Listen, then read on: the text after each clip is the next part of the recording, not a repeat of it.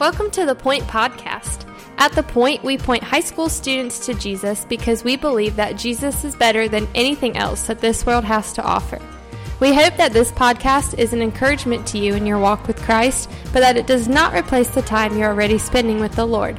Thanks so much for listening, and here's our awesome high school youth pastor, my husband, Justin Kinley.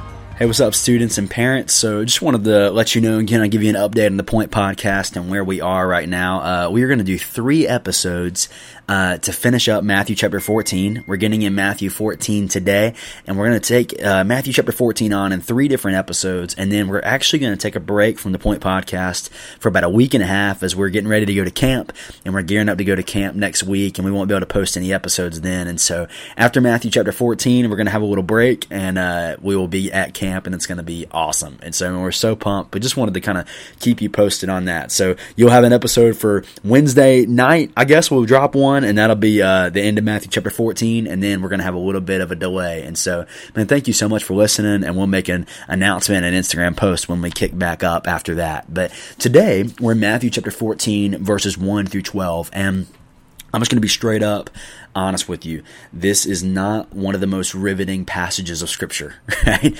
And just to be real, man, there's some passages that are like that. I mean, we have some passages in the Bible like Romans 3 or Ephesians 2 or Hebrews 1 that are just, man, you can read those passages and, man, you can literally comb through it and just wade in verse by verse, literally word by word sometimes, and just soak up all this incredible theological insight, these incredible verses that just literally can shape the way we view Jesus and view God and all these things. And you have passages like that, and then you have passages like Matthew chapter 14, right? Yeah, and I'm not saying here, and here's what I want you to hear. I'm not saying that this passage is any less inspired, right? That's not what I'm saying.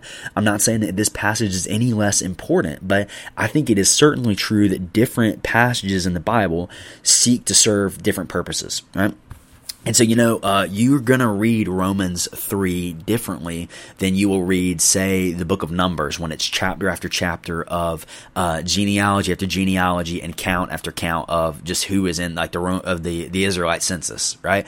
That's the book of Numbers. It's all about how many people are in the people of Israel at that time, where you're going to read that as much more of a whole, whereas a Romans 3, you want to keep it in light of the whole, but man, you can really read through verse by verse. And so it's not saying that each of them are of less importance. That's not what I'm saying at all. I mean, we believe in 2 Timothy 3 that all Scripture is inspired by God, that all Scripture is God-breathed and is useful for teaching, rebuking, correcting, and training up in righteousness, right? That's 2 Timothy 3. But that is not to say that there are certain passages that we should approach and read differently. That should we read Matthew chapter 14 verse by verse? Yeah, we can do that. And that might be useful for a time being, but primarily this is just a story. This is an account, because this is a historical account, right? Matthew is giving us his description, his autobiography, I guess you could say, or biography of Jesus, right? And he is including this little section in there, and this section that he's including is about John the Baptist. And so this is simply a story about John the Baptist's fate. And now John the Baptist in the New Testament is a major figure, right? I mean, he is a major figure. If you go back to Matthew chapter 3, he's described in John chapter 1, and he's even prophesied of in the Old Testament that before Jesus comes in the flesh, there's going to be a man who is preparing the way. He's going to be preaching. He's going to be doing all these things, and he's going to be preparing the hearts of the people for the Messiah that's going to come. So that's the role John the Baptist plays, and so he's a big deal in Scripture. This is not a minor character. Right? This guy's a major deal, and so it makes sense that Matthew would include John the Baptist's fate in his gospel because the people reading this gospel would have known who John the Baptist was. Right? He talks about him in Matthew chapter 3, and John the Baptist is such a major character, such a major deal, that it's important that we know how his story ends. And so if you read the story in Matthew chapter 14, verse 1 through 12, Herod has John in prison because John has basically been speaking against a marriage that Herod has. And Herod, it's kind of a crazy story. Herod has a lady dance for him, right? This woman dance for him, and Herod, it pleases him, and he basically says, man, I'll give you anything you want, which is a really dumb thing, right? Because guys, we can get our head just way in places it does not need to be when we think about impressing girls, right? We can just do that. And Herod Herod gets in a place like that, and he says, whatever you want, and the lady that was dancing for him basically requests that he bring her John the Baptist's head.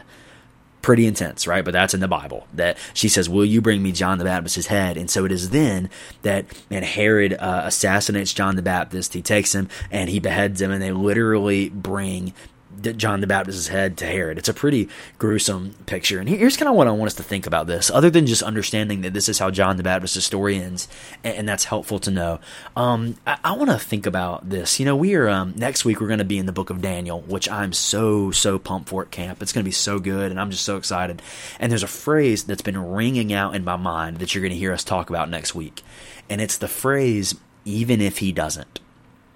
Even if he doesn't. And that phrase comes from Daniel chapter 3, when Shadrach, Meshach, and Abednego are standing at the fiery furnace. Nebuchadnezzar is about to throw them in, and they say, Nebuchadnezzar, our God is mighty, our God is able to save us from this, our God's able to do this, but even if he doesn't, Nebuchadnezzar, we are not going to bow to you or bow to your idols, right? And it's the hope and the trust in the fact that even if God doesn't move, I'm still going to worship him. And you know what's crazy is John the Baptist has seen God move in amazing ways in his life, absolutely.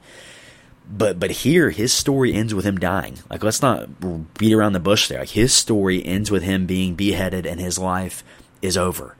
And so I guess you could kind of say, or someone could say, well, God acted in his life in all these powerful ways, but here God failed him, right? Because here John the Baptist's story ends in death. And Shadrach, Meshach, and Abednego, they had a man in the fire, and Daniel was in the lion's den and all that stuff. But here John the Baptist's story is over. He dies, right? And he does die. That's true.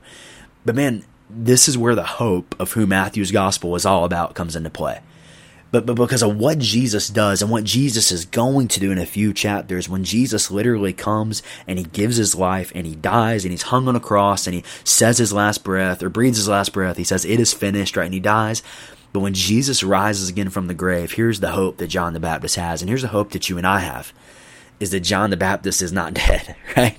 Is that John the Baptist is going to be raised to life again because Jesus has been raised to life again. And that's your hope and that's my hope, that even death cannot separate us from the love of God.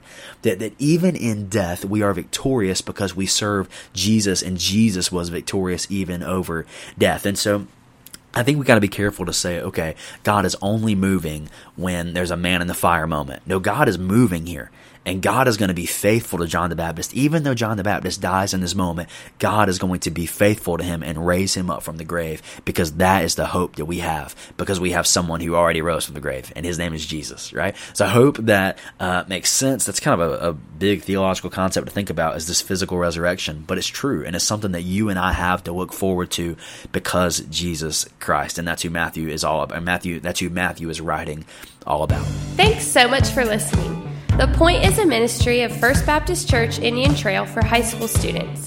We offer life groups every Sunday morning at 8, 9:30, and 11 o'clock, and we meet on Wednesday nights at 6:15. For more information, you can go to our church's website at fbcit.org.